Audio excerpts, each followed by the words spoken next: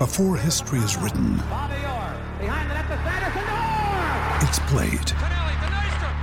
Before it's frozen in time, it's fought one shift at a time. Before it's etched in silver, it's carved in ice. What happens next will last forever. The Stanley Cup Final on ABC and ESPN Plus begins Saturday. With threats to our nation waiting around every corner, adaptability is more important than ever. When conditions change without notice, quick strategic thinking is crucial. And with obstacles consistently impending, determination is essential in overcoming them. It's this willingness, decisiveness, and resilience that sets Marines apart. With our fighting spirit, we don't just fight battles, we win them. Marines are the constant our nation counts on to fight the unknown. And through adaptable problem solving, we do just that. Learn more at marines.com. This is the story of the one. As a maintenance engineer, he hears things differently. To the untrained ear, everything on his shop floor might sound fine, but he can hear gears grinding or a belt slipping. So he steps in to fix the problem at hand before it gets out of hand. And he knows Grainger's got the right product he needs to get the job done, which is music to his ears. Call, click Grainger.com, or just stop by. Grainger, for the ones who get it done. On Florida's Space Coast, we think you can have the best of both worlds. Kind of like right now. Driving, at your desk, maybe at the gym, but you're also grooving to some music. Visit us and you'll go to the beach and see a rocket launch. Or go kayaking and manatee spotting. It's all waiting for you on the only beach that doubles as a launch pad. Plan your adventure today at visitspacecoast.com. It's almost that time. Time for you to kick back, relax, and binge on some unturn-offable TV. You can start streaming the world's best shows on Binge. Like Ballers, Entourage, Game of Thrones, Raised by Wolves, and loads more. Start streaming now with a 14-day free trial for new customers at binge.com.au. Binge. It's unturn-offable.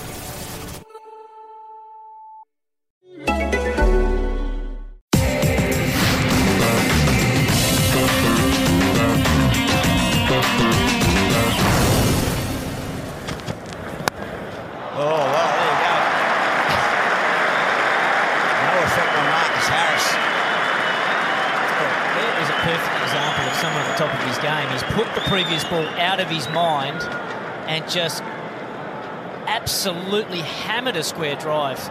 And welcome back to the Cricket Unfiltered podcast. I'm your co-host, Andrew Menzel. Joining me is Paul Dennett. And today on the Cricket Unfiltered podcast, in our winter series, we have a special guest, former Test opener Marcus Harris. Heard him there just in action. Marcus, welcome to the podcast. How are you? Good, thank you. Thanks for having me. Yeah, thanks for coming on. When I say former Test opener, obviously that's just in the very short term. I'm sure we're all hoping. Yeah, that's okay. I didn't take any offence to that. Marcus, we're starting off all these winter series specials by asking, what your favourite cricket memory is.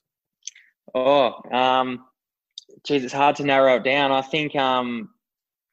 I think looking back probably over the last few years, I've sort of had a pretty jam-packed sort of couple of years with a few personal highlights. I know playing at WA had always been a big goal of mine to win a Sheffield Shield. So since when I moved to Victoria to finally win that first one was a huge thing for me personally to be a part of. But I think growing up as a kid, watching cricket, wanting to play for Australia, I think finally getting a baggy green was probably the biggest thing. But then to travel to England, be a part of the Ashes squad that we didn't win, but we retained the Ashes over there, which hadn't been done for a long time. So to be a part of that was probably number one on the list of special things.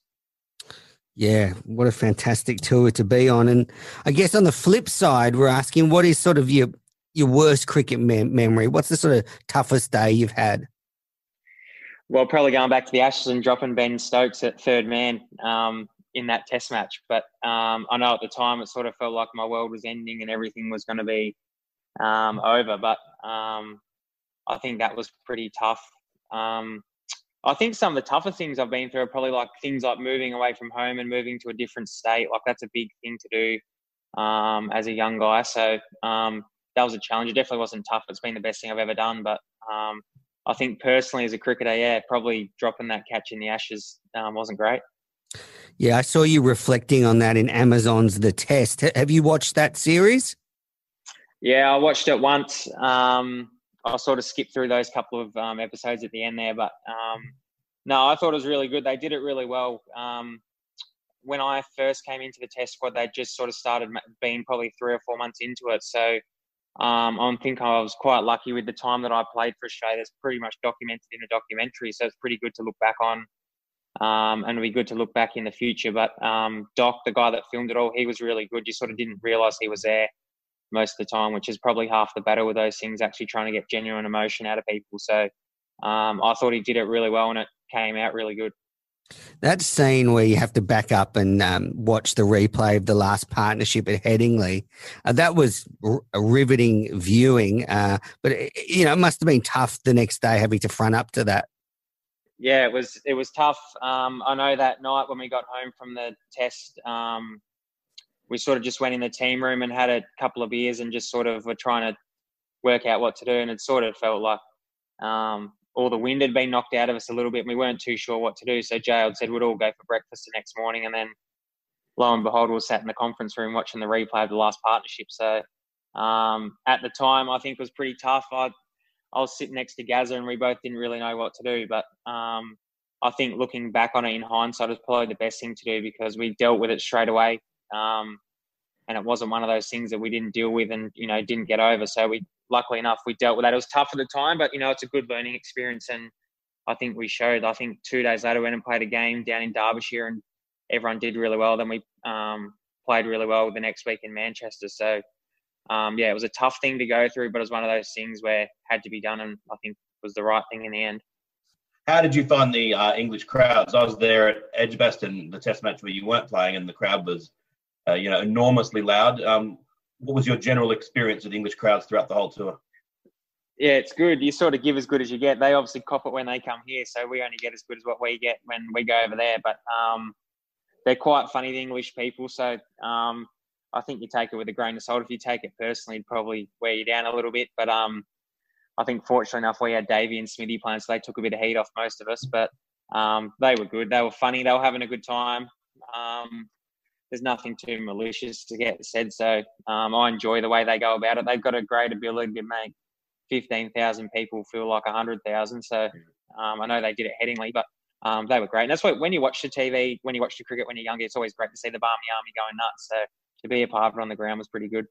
And just taking you back to a previous experience in England, I noticed that when you were about 17 or 18, you played for a couple of months in the West of England Premier League for Taunton. I've often heard of young cricketers going over there and having the time of their lives, coming back 10 kilos heavier, learning how to drink beer. What was that experience like for you? Yeah, I was really lucky. It all started with my dad when I was 15, 16, was coaching a suburban turf cricket side in Perth, Doubleview Careen. And we had an overseas player coming there called Arul Supplier who played for Somerset. So we had a really good relationship with him. And then the following season when I was playing local first grade cricket in Perth for Scarborough, Craig Keyswetter came out as well, who was from Somerset. So we had some good connections down there. And then in year 12, we were lucky enough to go on a trip to England because I was in a cricket program at my school. And we went over in 2009, I think it was. So we went for a month, and then on the back end of that month, everyone went back to school, and my old man and stepmom and me, we went down to Taunton for a couple of weeks and just made some good, when obviously caught up with Arul and Craig and met some people down the cricket club there and made some good friends. So as soon as I'd finished school that year, I went back in 2010 and it was a good experience. Obviously being 18, I'd never been away from home for too long. So that was good to go and live with a family. I didn't go that well, to be fair. I probably would played 10 games and averaged 25, but it was just good to be over there playing something different. Taunton's actually a really nice ground. Our ground that we played at was the Somerset Second 11 ground. So just about the best wicket I've ever played on. And the outfield down in the west of England, the southwest, the weather's pretty good. So in summer, once it gets a bit dry, the outfield's a lot concrete, and you hit it half right, the things go 150 metres along the ground. So I went back in 2015 for 3 or 4 months. And that was really good. I was a bit older then and a bit more mature, and that was a good experience and went really well. So that was a good time. But yeah, I've had good fun and made some good friends that live down there. Yeah, they certainly know how to enjoy their cricket in England. Yeah. Up at every ground. Yeah, have a good time. So, looking at your Test career, promising start against the Indians, went to England, some really tough conditions. You didn't make the team last summer, but, for Victoria, 442 runs, an average of almost 50. Are you happy with the way you bounced back from your Test axing? Yeah, it was an interesting, the whole season last season was just a bit strange, really. Obviously went to England, didn't go as well as what I wanted to go, but sort of knew that if I came into the start of last season and started strongly, I could at least mount my case to keep my spot. I knew that was going to be tough, but that was the mindset I was going in with. And I got 100 in that first game at the Junction, but there was sort of, the wicket was crap and just a crap game. We only batted once, and then played another Shield game in Perth, and then we played another game against New South Wales, only had 1 hit, and then we had the game against WA called off. So I'd sort of got to Christmas, and I was like, I feel like I've batted like 5 or 6 times in Shield cricket here, and I haven't really and it's already Christmas. It just didn't feel like the season really got out of second gear. So and then obviously the season got cut short again at the end of the year. So it was just a strange year.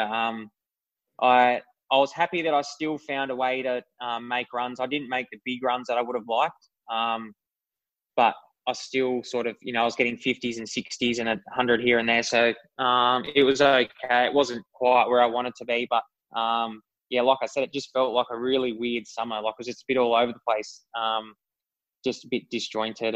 But that's the way it is. You got to deal with that sort of stuff. And I sort of know going forward, you know what you need to do. If you put runs on the board, that stuff sort of looks after itself. And if you don't, you leave yourself open to being left out of side. So it's pretty simple, really. It sounds frustrating last summer, but you must be itching to get back into it. Yeah, we've been back training. Luckily enough, even with the lockdown, we've got an exemption to be able to train. So we just started hitting balls about 2 weeks ago. So that's been really good. But yeah, it's still a little while till the season starts. And then I think with our current situation here in Melbourne, it might be an interesting start for us again, but we'll just have to adapt and get on with it. But I'm looking forward to the season starting again. Might be playing your home games up in Queensland or something. Oh, yeah, somewhere around there. Could be anywhere, I'm not sure. So Marcus, why was the move across the Nullarbor so good for your batting? It really did sort of propel you to the next level, and your average took a massive steep upward curve. Why was that? I think it wasn't even just for my batting. I think being young, always been at home, or sort of it's a little bit of a comfort zone sort of thing was being in Perth.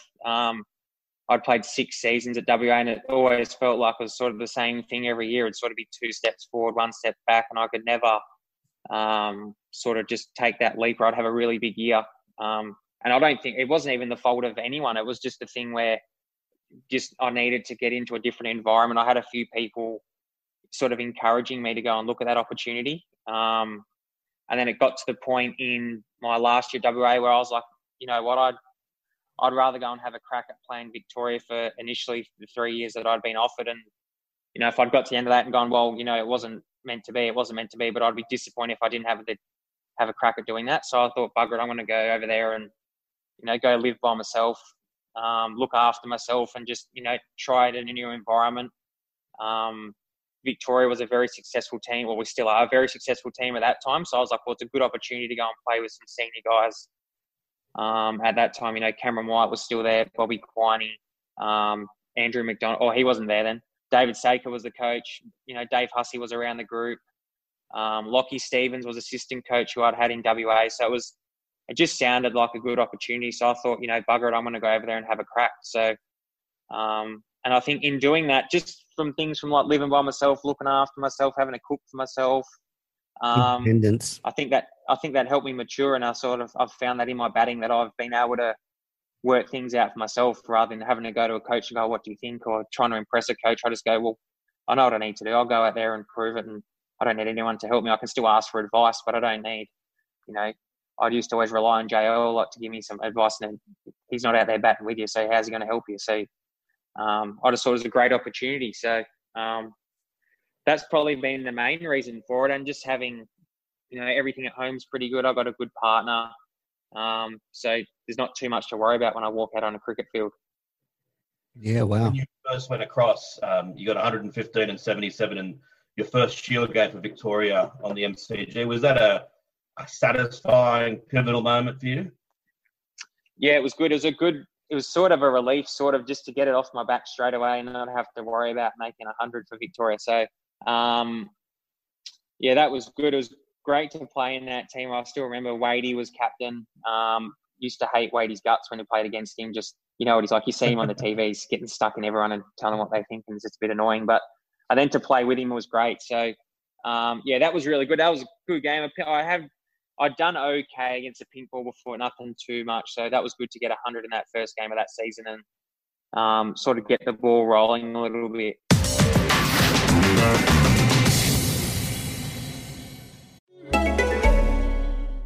It's almost that time. Time for you to kick back, relax, and binge on some unturn-offable TV. You can start streaming the world's best shows on Binge. Like Ballers, Entourage, Game of Thrones, Raised by Wolves, and loads more.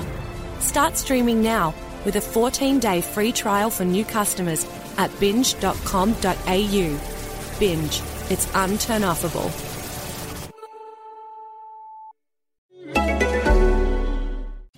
You did so well for Victoria. You get picked for Australia. What was that moment like when you got the call from Trevor Hohns and he said you're in the team? Oh, it was huge. I still remember being at home. I just like I do sometimes without planning, I'd gone, and my partner, she's from Perth, but she had been working in Brisbane, then she'd moved down to Melbourne. So we'd just started living together, and I'd been promising the whole time if she moved down, I'd go and would buy a dog. So I'd just bought a dog about 3 weeks before, which was good.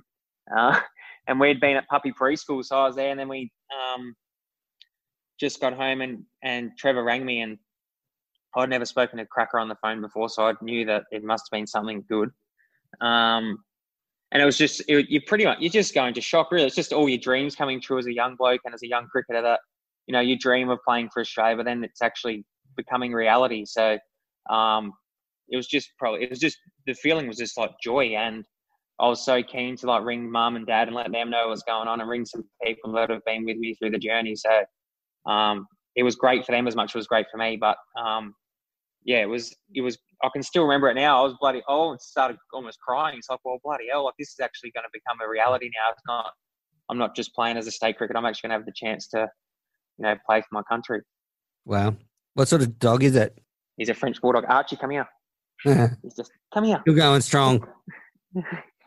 Hey, there he is, Archie. A cutie. Yeah, he's a maniac. Yeah, cost me a fortune. I bet. But no, he's good. So it sounds like a magic moment. In that series, the Indian quicks are just, relentless. Which of their quicks did you find, I guess, the toughest to face? Well, I think the biggest challenge I had was in the first test was a bit of the unknown. You see the guys bowl on the TV, but that doesn't really do it justice. And in the first test, it's all the emotion of playing your first test, getting out there, getting off the mark, being out in the middle, standing there going, bloody hell, there's Virat Kohli and stuff like that. You sort of get over that stuff. And then once you get into the series, you sort of appreciate how good they are. And I think with the ways, obviously a lot spoken about, but with Jasprit Bumrah, it was just how different he was. There was no real... I hadn't really faced many blokes run a 5 steps and bowl 150, so you don't really have much of a reference point. Whereas most blokes you probably face someone similar or bowl similar in, any form of cricket, but I hadn't faced anyone like that. So that was a really big challenge for me. They don't let They don't let the guys with the slingy actions go anymore. That's why. I mean, they coach it all out of them. They're sort of Jeff Thompson boomers where the arm comes from nowhere. Well, I think that's because they snap in half if they bowl that for too long. So, lucky. Yeah, so I hadn't experienced anyone like him. So that's what was really tough, was to sort of have a reference point of, rightio, try and work out a game plan against him. He's obviously really skillful. He troubled me a little bit with his short ball just because it was a bit hard to pick it up. So I think I went through 3 or 4 helmets in that series. But I think towards the end of the series, I sort of got a bit more, I wouldn't say comfortable, but I sort of found a way to play him. So, but he was a challenge. But then again, so is Mohammad Shami and so was Ishant Sharma. They were, at the time, they were the number 1 test side in the world. And you could obviously see that for a reason with the way that they bowled and the discipline that they had. I think as well, even it was lucky that Ashwin was injured after that first test. Otherwise, well, they all bowled really well, but he would have been a big challenge as well. There ever a moment when, especially with Bumrah, where, as you're saying, he comes off a few steps, there must be a feeling that, this is going to be medium pace, even though it's not going to be.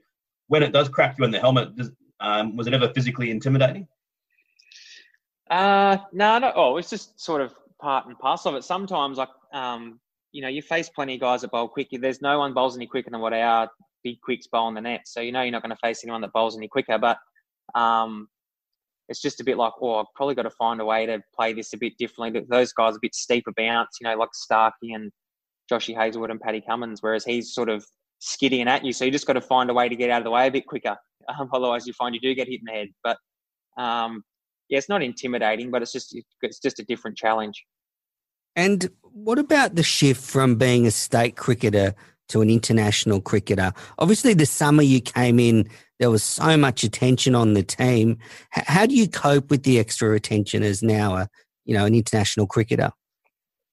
Yeah, I think, it was a big eye-opener. The summer I came in was when the new media deal had been done. So you'd sort of go and warm up on the ground. There was every man and his dog. There's probably more media out there than what there was, players and staff. So that was big enough in itself. And then I think the biggest thing with international cricket is probably just the mental drain of there's always something happening. There's always someone's talking about something. You can't, state cricket, you can go under the radar. No one knows who you are, so you can sort of do whatever you want in a way. But that was the biggest challenge. And obviously everyone's really happy for you and proud for you. So everywhere you go, you've probably got mates in each state. So everyone wants to catch up with you all the time. And you don't really realise at the time. I remember the end of that Indian series, I was like, bloody, I'm absolutely stuffed. And it wasn't so much physically, it was more the mental sort of side of it of, you play all day, which is no different to playing state cricket. But then, it's really hard to switch off. You look at your phone somewhere and it's always about the test side. Look, in the paper, it's about the test side. So you just didn't really get a break from it. So that was probably my biggest challenge at the start of my test career, was just trying to get used. You get used to it after all, it's fine. But just initially was just the difference in attention and there's scrutiny. You understand people have got to talk about it, sell papers and speak on the radio. So there's endless analysis going on. So that was the different thing, and that's what took a little while to get used to. And are you one of those people that, reads the stuff about you or tries to sort of not read it at all? I try to stick away from it as much as you can. In a way, you understand there's going to be times where you just can't, get away from it. But I always remember being told as a young bloke at WA by one, I don't know if he was like general manager or something, he goes, Harry, whatever people say about you, never going to be as good or as bad as what they say. So just remember that for the rest of your career. So it's easy to look at the paper when you've done well because you're not going to cop it. But it's when you haven't made any runs or you've stuffed up something that's tough. But I think I've grown to just have a thick skin and you just get on with it. At the end of the day, you got to walk out there and do your job. And if you don't do your job, you open yourself up to that. But if you do, it's fine. So I know some guys get really involved in it. But at the end of the day, there's a lot of people that have an opinion on what you're doing that don't really have much an idea about what it's like. So if you chew up a lot of energy with that stuff, it can be tough. Yeah, I guess my thing would be that if you were to just read it all and take it all on board, it could just, I don't know, just mess up your head a bit. Like if you want a clear head, sometimes you wouldn't want to read that stuff. Yeah, exactly right. And I think you have people that you trust their opinion and you appreciate what they're saying, so it can be good feedback. Whereas if it's, old mate that's sitting on his lounge has had 30 stubbies during the day and he's telling you that you're crap, you go, well, it doesn't matter. But that can sometimes be the thing that sticks in your head. So it's just, you can just eliminate it to the best of your ability, or you just try not to let it affect you too much. But if people are abusing you left, right and centre, it's probably going to get you a little bit if you keep letting it in. And I think you've seen that with a few people. So I think the easiest thing to do is probably just try and limit what you see. Have you ever had to, say, go to the extent of deleting social media apps off your phone or anything like that? No, just like if it's during a series or whatever, I just don't go on Twitter or Facebook or anything like that. I'll still go on Instagram, but just try and stay out of the way. But then after the series, I'll go straight back on there. It doesn't really matter. It's just sort of during the game. You don't need to be sitting in your room reading that stuff in the middle of the night. Now we're here with Australian player Marcus Harris doing the Winter Series. Finally, we've got a batter on, Marcus. We've had Wes Agar, Trent Copeland, Jai Richardson, all quick. So finally we get some batting on for lift the standard of the conversation. Yeah, they would have been insightful. Yeah. Oh, really? So they were great. Oh, great. What are you working on to get back into the test side? Obviously, the obvious answer is, score runs. But do you have anything in particular technically you're working on, or is it just a case of keep doing what you're doing?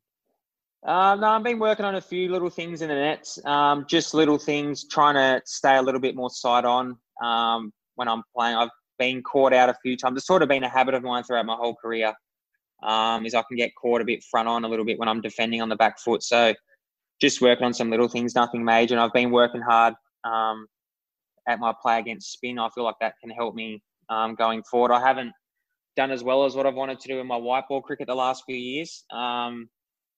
I found, speaking like during that summer against India and Sri Lanka, I sort of played a few big bash games in between series, and it's probably the stupidest thing I've ever done because I wasn't in the mental state to be playing. But so I want to improve that, and I think it's a good area that I can improve in. You can, as an opening batter, if you feel like you can get to the point of the spin bowls that come on, you should be trying to cash in. So I've been putting some, hard work into that sort of side of the game, and just sort of now, once you get to the point where you've been playing for quite a long time, you sort of know what you need to do and just sort of get yourself right. And pre-season can be a bit more enjoyable when you only got a few little things to work on and you can just tinker here and there, but nothing too major.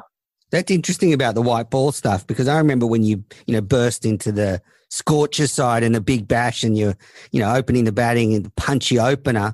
So it's kind of, your red ball stuff's really developed, but I guess now you want the white ball stuff to be where you can be considered, for an Aussie, call up. Yeah, even just to be like I think in the red ball cricket for Victoria, I've been really consistent contributor. I just want to be the same in the white ball side. So I think, to be fair, I'd put all my eggs in my playing test cricket basket the last 2 years. So all my focus had gone onto that. And I wouldn't change that because it gave me the opportunity to play for Australia. So that worked really well, but it did hinder my white ball cricket just a little bit. Even last year, we played the Ashes and we came back straight into white ball cricket. So I didn't really I hadn't had the opportunity to put any work into it. But like I said, I'd put all my work into trying to play for Australia and working on my red ball stuff. So now it's good to have a couple of months now just to be able to work on and do some things with white ball cricket as well as my red ball stuff. Beautiful. All right. Now, we're ending every podcast with asking our guests, if they were in charge of cricket, how would they rule on these things? First question, Marcus. If you had to rule on 4-day tests, are you a fan? No. I just think it's one of those things where test cricket's always been 5 days, and I know people come out with the stats of saying, most tests go 4 days, but where if you go to the point of going, we're only having 4-day tests, how do you have the opportunity to have a game like we had in Adelaide or, games in England, like where the weather is affected a lot, especially like we saw in the Ashes, you missed a lot of games are done and dusted by the time of 4 days. So I understand if it's 4 days, people play the game a bit differently, but I just like the fact of it being 5 days, hence why it's called Test cricket. The number of international players that are in the Big Bash, there's been talk that has been resisted so far a bit of making it go up from 2 to 3 or even 4. How would you feel about that? I don't think it needs to change the amount of players that come into the competition, but I think there needs to be a way to be able to pay those guys money that attracts them to come, because I know there's talk of now being a separate salary cap for those guys that you'll attract the bigger talent just with the more money. The guys that play around the world in 2020 don't care where they go. They'll just go where you can get paid the most money, which if you're trying to make a living of playing 2020 around the world, that's probably what you're going to do. So I think we need to find a way to be able to pay those guys, probably what they're worth. But yeah, that's a challenge for administrators, not for me. Fortunately. Now, this is going to be a tough one. Virat Kohli or Steve Smith? Who is the better batter? Smithy's pretty amazing. I think, it's hard to split. Virat, obviously, in one-day cricket is on a different level to everyone else. But I think in Test cricket, Smithy's probably just got an edge to him. I think not too many people. If anyone else could do it in series that he had in the Ashes, probably be Virat. But it's a fine-tooth comb. But I think because I'm Australian, I'll go Smithy. And what about the best bowler that you've ever faced from Australia or elsewhere? The best bowler I've ever faced was probably I think Bumrah, just because of how different he was, and just had never seen anything like that before. And in Australian conditions, he still found a way to challenge people, which can be hard. Our whole pace bowling attack facing them in the nets is not great. And I think, personally for me with the challenge, Stuart Broad was a huge challenge for me in England last year.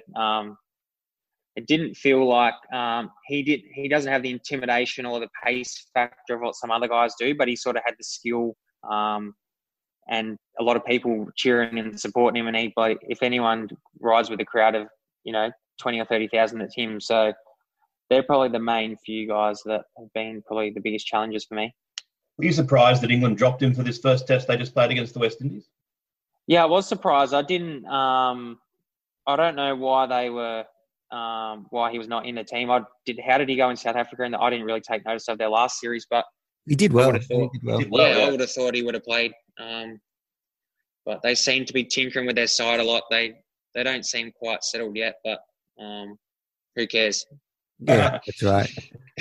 I bet you can't wait for another crack at the Poms one day. Yeah, it'd be good to play him out here. Well, Marcus, thank you so much for coming on the Cricket Unfiltered podcast. It's been brilliant having you on, and best of luck getting ready for the next summer. No worries. Thank you, guys. That was Victorian and Australian opener Marcus Harris. Interesting chat there, Paul. Yeah, it was great to have him on the show. It's interesting to see how the next couple of years go for him. There's a lot of competition for spots in the Australian side. It's undeniable, though. His record for Victoria, 51, I think he's averaging since he's been there. So you've got to respect those sort of numbers. Spirited chap too. I always like that in a guest. Well, listeners, that's it for this edition of the Winter Series. If you can follow us on social media, we're at Oz Cricket Pod. That's AUS Cricket Pod on Twitter and Instagram. And we've got our weekly YouTube show that's on our YouTube channel, Cricket Unfiltered. So go to YouTube and find that. It is there all week for you to watch, but we do broadcast it live every Thursday at 5:30. Thanks very much for listening. We'll be back soon.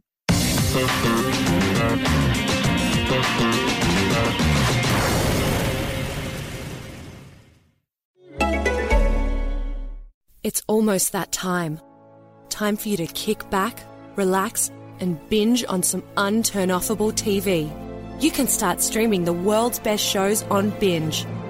Like Ballers, Entourage, Game of Thrones, Raised by Wolves, and loads more. Start streaming now with a 14-day free trial for new customers at binge.com.au. Binge. It's unturn-offable.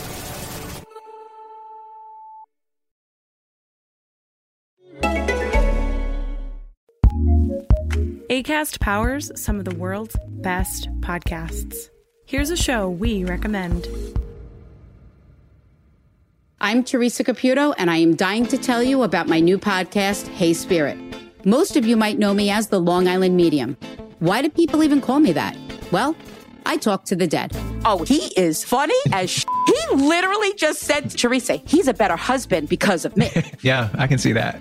Through this podcast, I'm going to connect guests with the souls of their departed loved ones and give them the peace that they've been searching for. I got to catch up with my friend, Kim Kardashian West. Every brunch, we have this Armenian bishi that totally brings our dad into the mix. Today, I had the pleasure of sharing my gift with Nathan Lane. I am so super excited for you guys to hear and be a part of Hey Spirit. Please subscribe wherever you listen. Acast recommends. Sports Social Podcast Network. I'm Victoria Cash. Thanks for calling the Lucky Land Hotline. If you feel like you do the same thing every day, press 1. If you're ready to have some serious fun for the chance to redeem some serious prizes, press 2. We heard you loud and clear. So go to LuckyLandSlots.com right now and play over 100 social casino-style games for free.